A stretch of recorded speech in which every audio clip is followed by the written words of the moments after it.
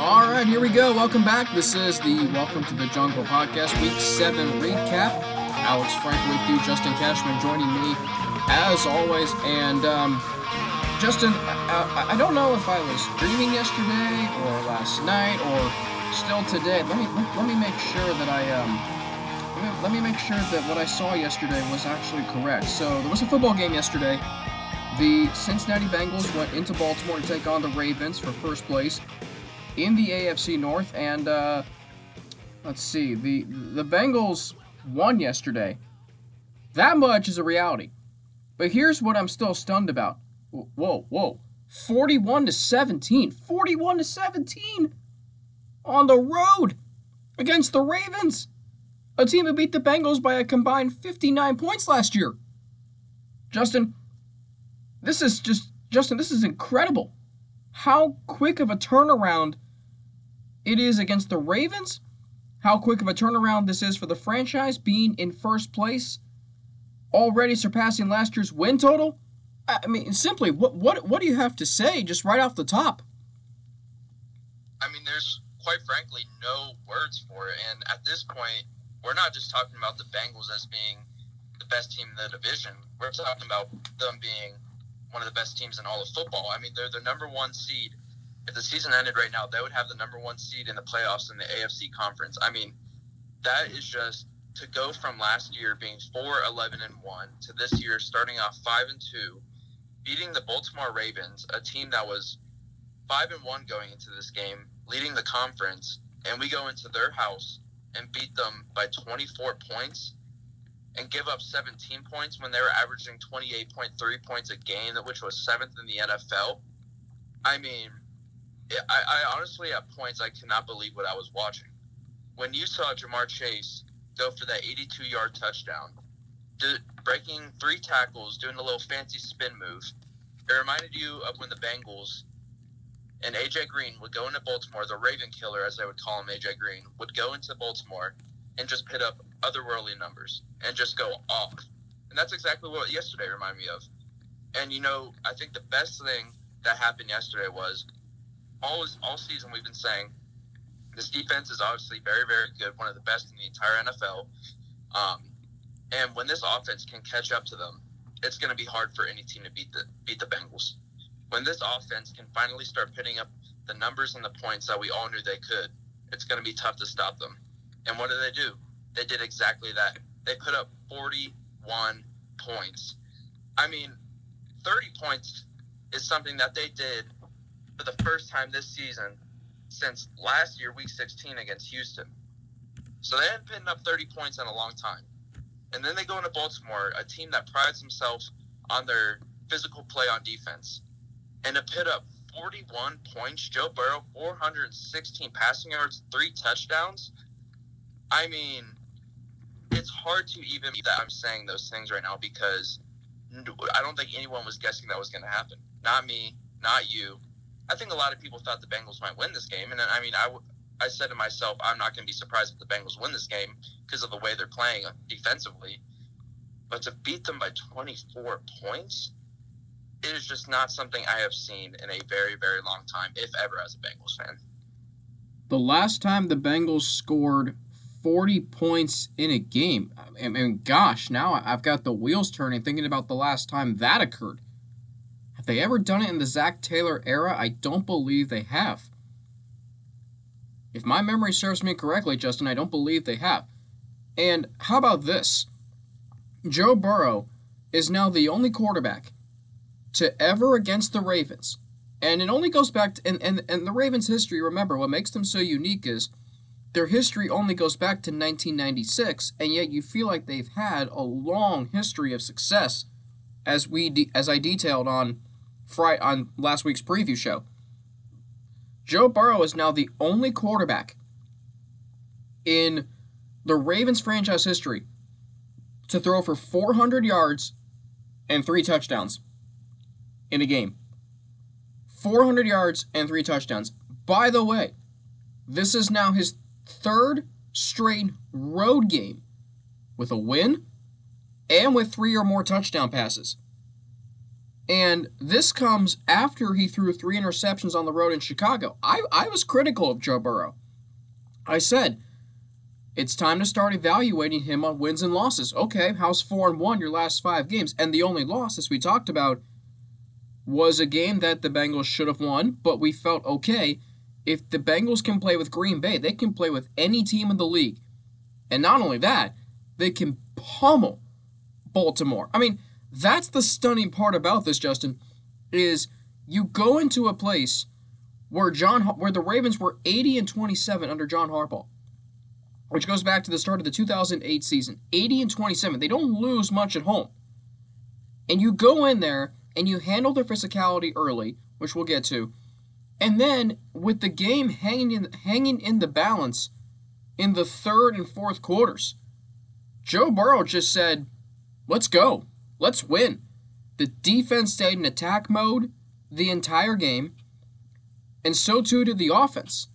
They took the lead in the blink of an eye. They extended the lead, and the next thing you knew, they were running the ball straight down the Ravens' throats to close out the game. Again, it's just stunning because of what's happened against the Ravens in recent years, and the fact that here this Bengals team is way ahead of schedule, but in saying that, this is a legitimate team. As you said, the offense has caught up to the defense, and good luck for any team in the AFC, maybe the NFL, trying to stop this team. Think about this too, Justin. Last year on this Monday, after Week 7, the Bengals had just lost to the Browns. They're 1-5-1. There's drama in the locker room. Carlos Dunlap is out the door. And now 1 year later, the Bengals are 5-2 and the number 1 seed in the AFC. It's a remarkable turnaround, all due to this team buying in to Zach Taylor and the coaching staff. It truly is a remarkable story, isn't it? It is, and if I were to tell you, or if I were to have told you last year after that Browns game that this time the following season the Bengals would have beaten the Baltimore Ravens 41-17 on the road and have the sole lead in the AFC conference for the number 1 spot, you would be like, shut the hell up, get out of here, you're lying, whatever. But it's true. And what Zach Taylor has done for this team and what these coaches have done for this team, Lou Anarumo especially, we'll get more into him in a minute and the fantastic job that he's done this year. But Zach Taylor, Lou Anarumo, Brian Callahan, and Mike Brown and the Blackburn family and just this entire organization, the things that they have done to get this team to become what Zach Taylor has wanted it to be all along.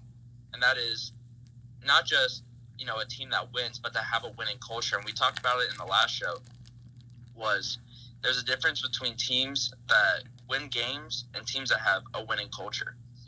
Any team can win a game in the NFL. Any team can, on any given Sunday upset another team, go into their house and beat them. But to have a winning culture is to expect excellence every single week and to expect the guy beside you on your left and to your right to perform to their highest level because they care about you and they want to do the best that they can do because they know that this is their livelihood. This is everything that they've wanted for their entire life. And all they want to do is win. And the first 2 years of Zach Taylor's tenure here with the Cincinnati Bengals, he was playing not to lose. He wasn't playing to win. He was playing not to lose. And that was probably his biggest problem, was that, he would go down into these games and be so close, and he didn't want to lose, and he would just be conservative, and he would be conservative, and we'd end up losing the game. Now we're being aggressive. Now we're taking shots down the field. We have the right pieces on both sides of the ball to make the plays and do the things that we want to do. And the turnaround is something like I've never seen before in the entire NFL in the past few seasons. And it's just, you win this game, you go into next week against the beaten up New York Jets, the 1-5 New York Jets, and there's just no end in sight right now for this team. And all I can say is that I think the Bengals are going to keep getting better and better and better and feeding off these wins and capitalizing off these wins. And I mean, I'll say right now, if the Bengals make the playoffs, and I know we're far ways away from that, if the Bengals make the playoffs, I'm scared for any team that has to play us right now, and in the regular season too. I'm looking at the schedule. I looked at the schedule, at the beginning of the year, and we make our yearly predictions. Bengals, maybe 8-9, 9-8. Now I'm looking at the schedule. I'm saying there's not too many teams that I'm really, confident that the Bengals would lose to. I mean, before the season started, I'm like, yeah, we'd probably lose to the Chiefs. Yeah, we'll lose to the Ravens, probably the Browns. Yeah, more than likely, we'd probably lose to the Browns. You texted me yesterday. We're not scared about losing to the Browns now. No. The Browns should be scared about losing to us. No way are we losing to Cleveland. I'm not scared about the Ravens anymore. I just saw us put 41 up on the Ravens and kick their ass in Baltimore. I'm not scared about them. I'm not scared about Pittsburgh. I'm not scared about the Chiefs right now. I'm not scared about the Chargers. I'm not scared of any team in the NFL. These teams should be scared of the Bengals. And when's the last time that we said that? I don't know. And Peter King brought up a great point this morning. Justin, I don't know if you read Peter King's Football Morning in America column. He brought up a great point this morning. And it was when the Bengals had Andy Dalton. They were good. We know that. I mean, they made the playoffs 5 straight years. But to your point just now, do you think the Steelers and the Ravens ever feared that offense that the Bengals had with Andy Dalton at the helm? Never. Not once. Okay. It was a good offense. Now you said AJ Green, and we all know he used to torch the Ravens. By the way, if my memory serves me correctly, without looking at box scores and whatnot, Jamar Chase's 201 yards yesterday, I believe, is the first time that a Bengals wide receiver has eclipsed 200 yards receiving in a game since AJ Green had 227 against the Ravens back in 2015 Week 3 at Baltimore. So we saw what AJ Green did to Baltimore, but now we've got Jamar Chase. The Bengals have Jamar Chase doing it. And to your point about culture, Justin, which we talked about a lot in our last show, and we've talked about it a lot the last 2 seasons, this year and last year. In the first 2 seasons, Zach Taylor and the Bengals would win games, but think of how sparse that they were. Think of how spread out the wins were. They'd win against Jacksonville, but then their next win didn't come for another month. And then their next win didn't come until 2 months, essentially. Like, there was no consistency. And that was the problem with the team. There was progress made last year. You saw it a little bit. But this year, it's okay. There's a winning culture here. Did you know this, Justin? There are 4 players off the top of my head that I can name. There are 4 players on this team who played in the 2019 College Football Playoff National Championship. Joe Burrow, Jamar Chase, T. Higgins, Jackson Carman. So that right there are 4 players who have played at the highest level, of the level just below the NFL, college football. The Bengals have the Heisman Trophy winner from 2019 and the Fred Biletnikoff winner for the best receiver in college football from 2019 on the roster. And then we mentioned all the free agent acquisitions and where they came from and their winning pedigrees.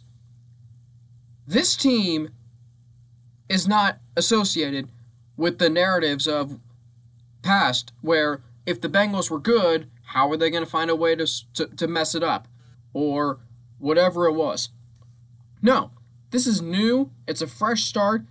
This team is bought in. This team is united. CJ Uzomah mentioned yesterday how tight the locker room is, the brotherhood that, they've built. And that's what just makes this team so fun to root for. I don't care where this team goes the rest of the season. Make the playoffs, win a playoff game, whatever. I'm just excited every week to watch them play and to see how good they can be and they can build off of this kind of performance. And that's what this kind of game, to me, represents. And CJ Uzomah said in his post-game press conference, he was standing on the sidelines, and I'm not sure at what point during the game that it was, but he said he was standing on the sidelines and he was emotional because he saw the connection of this team. He saw how close everyone was, and when you're winning, it masks a lot of problems. I'm not saying that there is a lot of problems, but this team is winning a lot of games right now. And they're united, and they feel like they could beat any team in the NFL right now. And I kind of agree with them. And even Jamar Chase, who is obviously a rookie, He hasn't known necessarily the woes of the locker room the past few years when they're losing games 38-3 to the Ravens. But when he was asked if he knew the impact of this win and the impact of what it meant to be the Baltimore Ravens in Baltimore, he said he was in the locker room. He just had to sit down and watch everybody celebrate, because the guys that have been here, the guys that have been through those tough times and those tough losses, they know what it's like. They know what it's like to get their ass kicked. And to be able to be on the other end of that, the other end of the stick, I mean, it's something that, it has to feel so freaking good.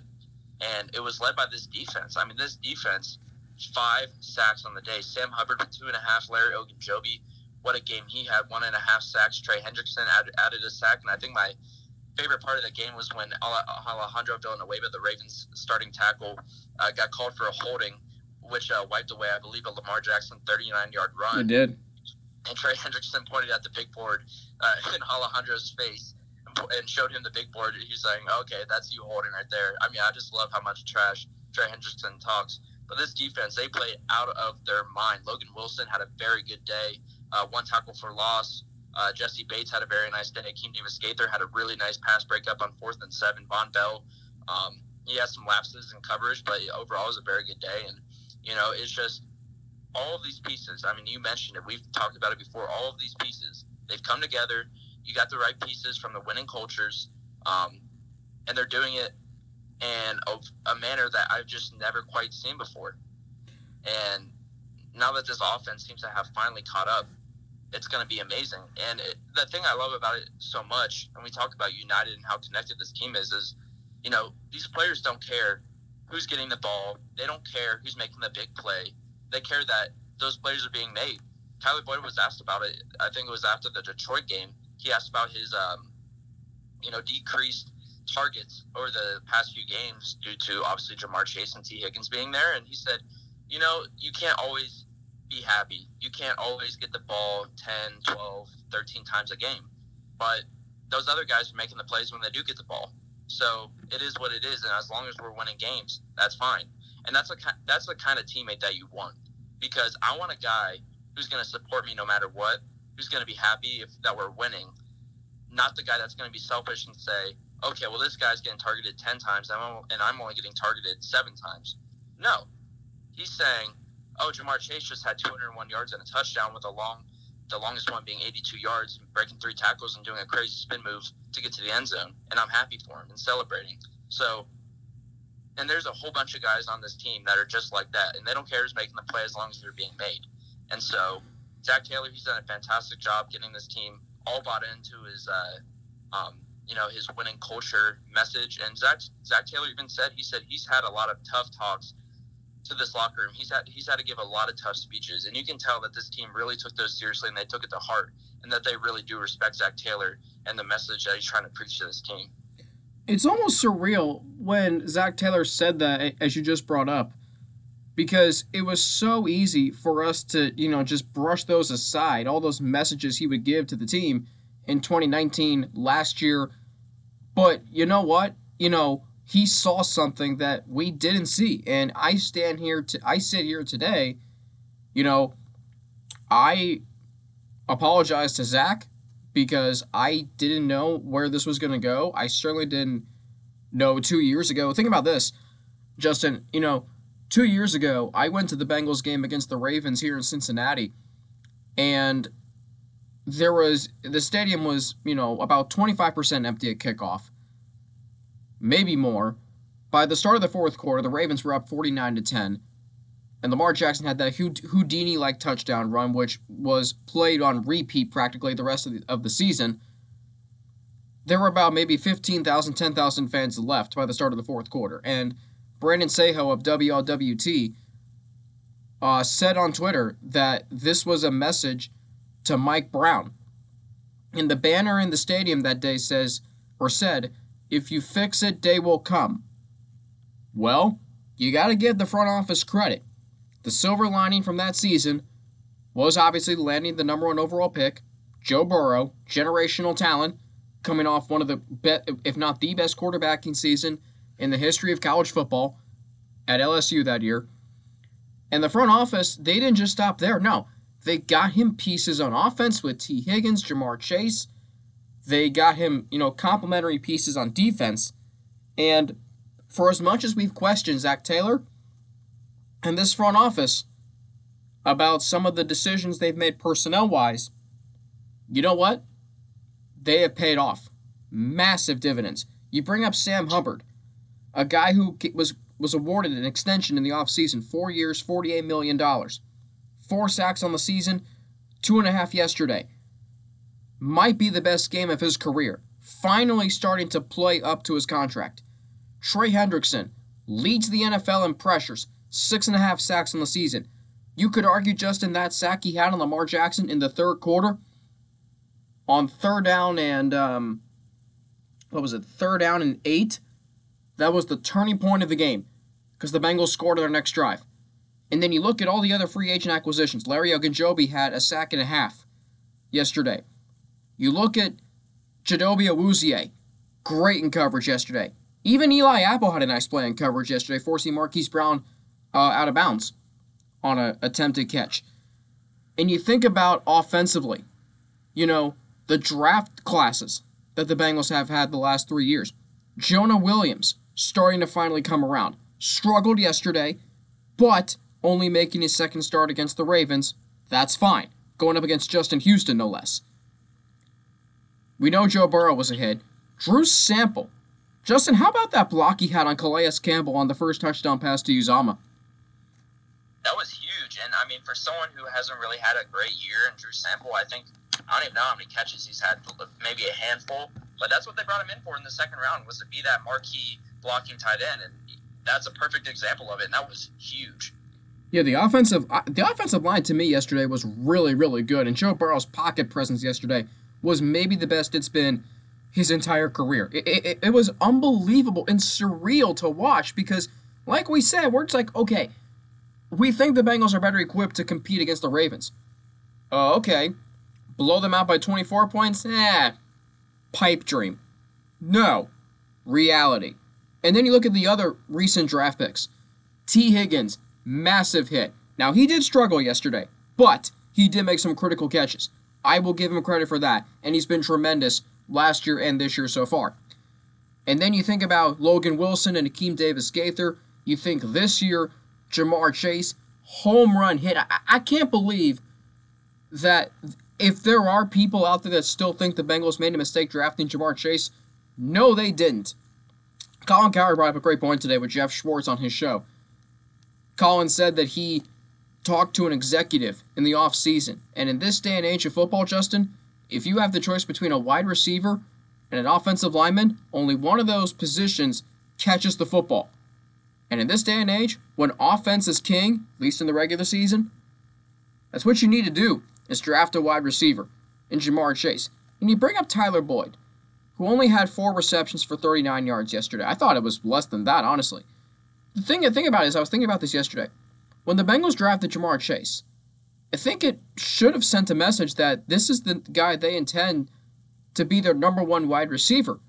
And I was wondering, how does Tyler Boyd feel about that? How does Tyler Boyd feel about that after being here for 5 years, through all the losing that they've experienced, and, for him to kind of now take on a lesser role? But even after the Green Bay game where he wasn't targeted a whole lot, you didn't hear a peep from him. Because, again, Jamar Chase was the reason why they had chances in that game to win.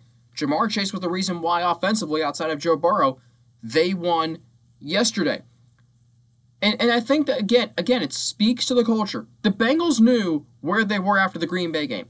You didn't hear Tyler Boyd talk about, well, I didn't get X amount of targets and I got only this amount of targets. No, you didn't hear that. You heard, all positives coming out of that building. And they, Justin, to their credit, they did not let that Green Bay loss deter them whatsoever. Last 2 weeks, they've outscored Detroit and Baltimore by 47 points. And their offense is finally starting to come around. It's surreal how far this organization has come from rock bottom 2 years ago against that Baltimore game. Absolutely. And, would you rather have 600 yards and, make the playoffs and maybe make a big playoff run, or would you rather have 1,000 yards and only win 4 games? I mean, not saying that he can't have it. Not saying they're mutually exclusive, but I mean, you know what I mean. I mean, they have so many weapons. Jamar Chase is having one of the best rookie wide receiver seasons through 7 games of all time. Has the most receiving yards of any rookie through 7 games. So it's like, that's why he's not being selfish. That's why he's not upset about that, or at least externally he's not being upset about that. And it's just so unselfish, and it's so amazing to see. And it's funny because Tyler Boyd has always been that kind of guy in the locker room who I feel like has always been somewhat of a glue, who's always been out there in press conferences, going to bat for the coaches and other players, and not pulling this team apart. And so for him to have come out now and have a little bit of a lesser role and still being that guy is amazing to see, because in the other seasons it might have been easy for him because he was getting all the targets. He was having 1,000-yard seasons, and he was being talked about as one of the best slot wide receivers in the entire NFL, which is probably not, those conversations aren't happening as much this season, obviously, with his limited role, but it's very easy for him to come out and say he's frustrated with his lack of targets, that he wants the ball more, that, he's open or whatever it may be, but he's not doing that. And it just preaches to the message that Zach Taylor is sending to this locker room, that you guys have to be a cohesive unit. You have to be a together unit, and it's like a family. And that's essentially what I think it is right now. By the way, Tyler Boyd only has 3 fewer receptions than Jamar Chase. It's funny. It's crazy to think that Jamar Chase only has 24 receptions on the season. 35. 700. Is it 35? It's 35 receptions, but again, you think about just, I saw this stat today. Yards per attempt on throws to Jamar Chase, 14.8. That's a first down and a half. Yards per reception, 20.1. It's unbelievable what Jamar Chase has done to this offense and how effortlessly he makes it. It looks almost too easy for him. I mean, and I don't see Penei Sewell going out there and catching all these touchdown passes. No, I'm just kidding. I mean, but yeah, it definitely was the right pick, and no one's even having that conversation anymore. And, I just want to go back. So the Ravens were averaging 155 yards prior to this game, which was, I believe, 3rd in the NFL in rushing yards per game for a team, and giving up 12 carries for 88 yards to Lamar Jackson. We all know what Lamar Jackson is, what he can do with his legs. 88 yards, honestly, is pretty good. But then you look at the rest of the team. Devontae Freeman, 4 carries for 14 yards and a touchdown. Tyson Williams, 2 carries for 10 yards. Le'Veon Bell, 5 carries for 5 yards. Devin Duvernay, 1 carry for -2 yards. I mean, that is fantastic defense. I'm completely fine with giving up 88 yards on the ground to Lamar Jackson. You gave up 115 rushing yards to the 3rd best rushing team, one of the best rushing teams in the last 10 years, and you gave up 115 yards and didn't let any of them get over 100 yards. I mean, that is fantastic. And to have that many sacks, who absolutely abuse their offensive line, this pass rush is serious. And Sam Hubbard, I've kind of been questioning him this year after getting the big contract. He, like I said, he's always been getting the run game, not as great of a pass rusher. To go out there and get 2.5 sacks, and to have your interior defensive lineman Larry Ogunjobi at 1.5 and Trey Hendrickson 6.5 sacks on the season. He's everything as advertised. He's just as good as what he was last year in New Orleans. And I hate the conversation that people had saying Trey Hendrickson was only good because people were doubling Cam Jordan.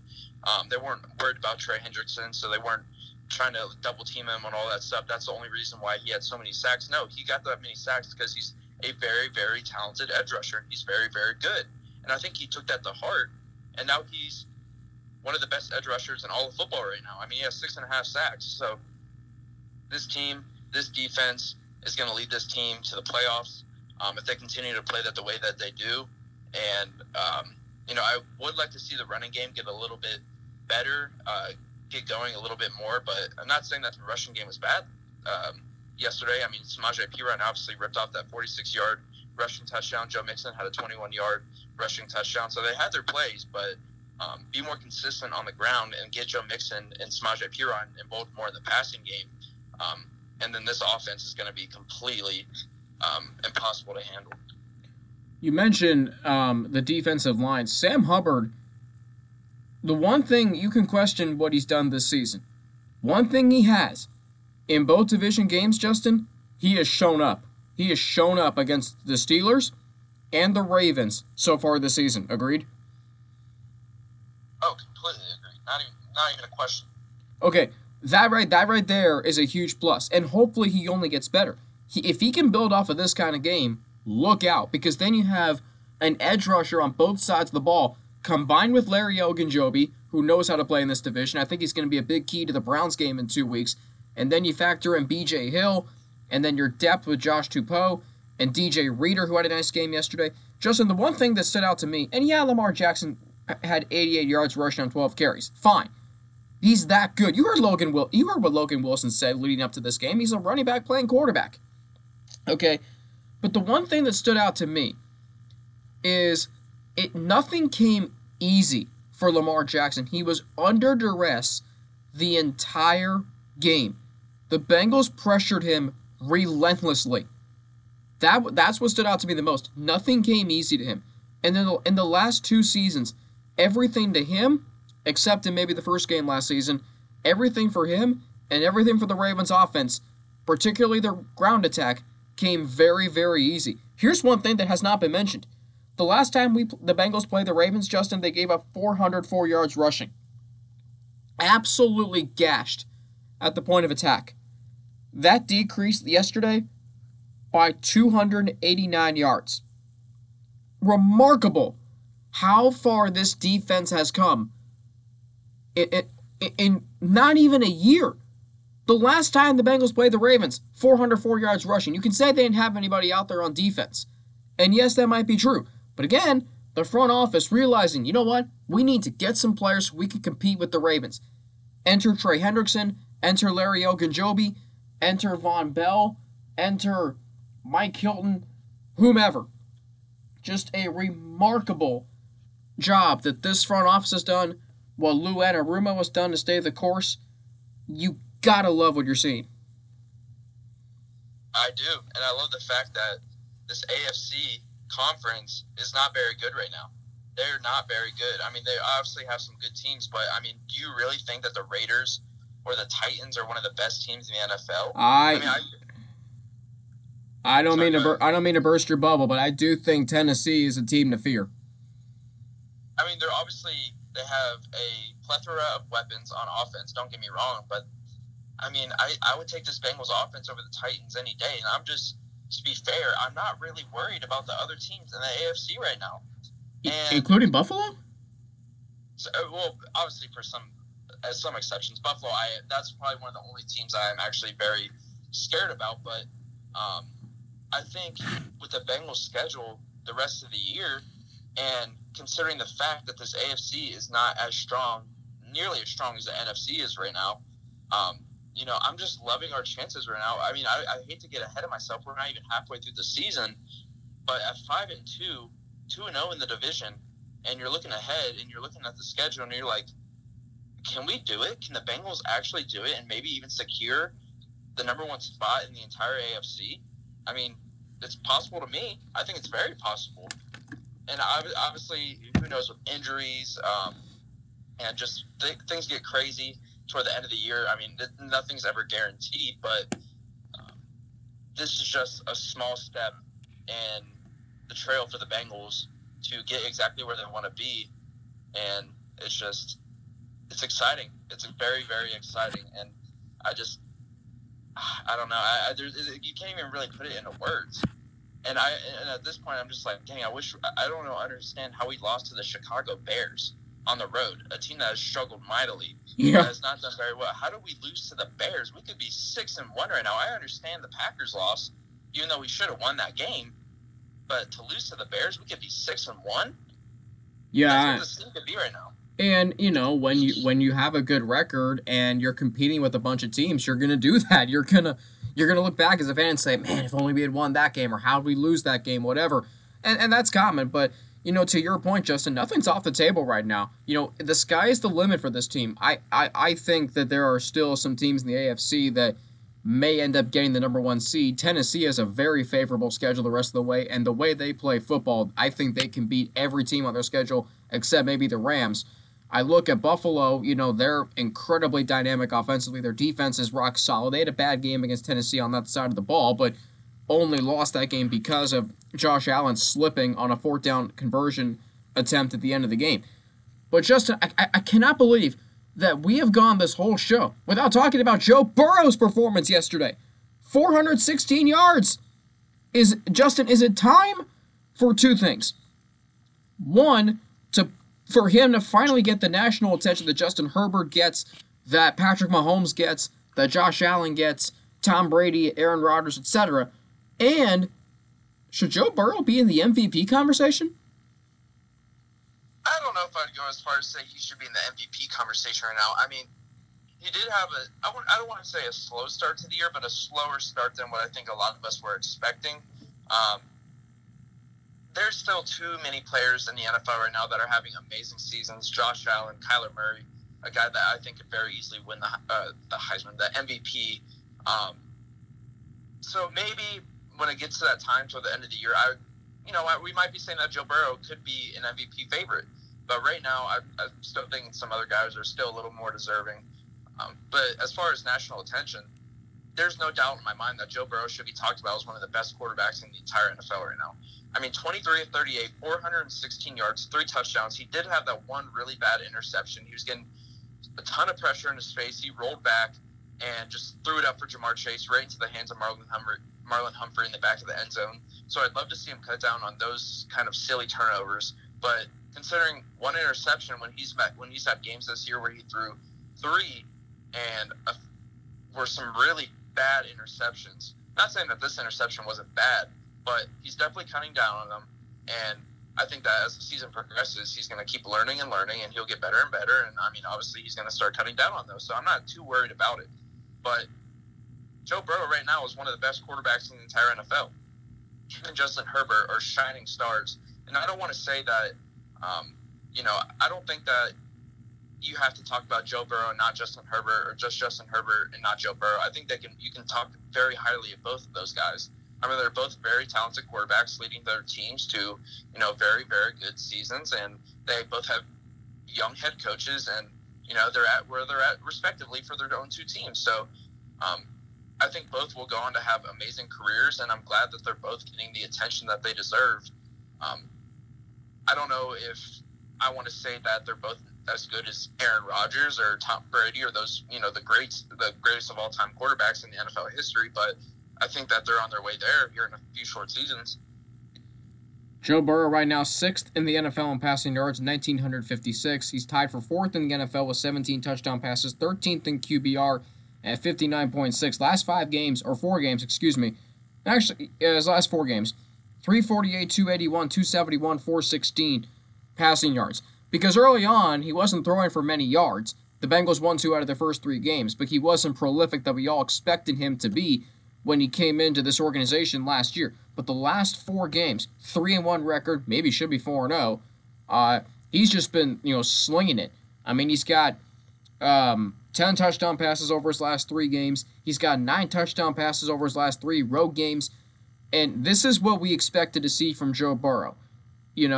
The progression in year 2 to take a massive step forward. And that's exactly what he has done. The interceptions, yes, he's got 8 interceptions, tied for 29th in the league. But a lot of them, including yesterday, Justin, he's being aggressive. Now, the one yesterday I didn't like. You just take the sack, throw the ball away, whatever.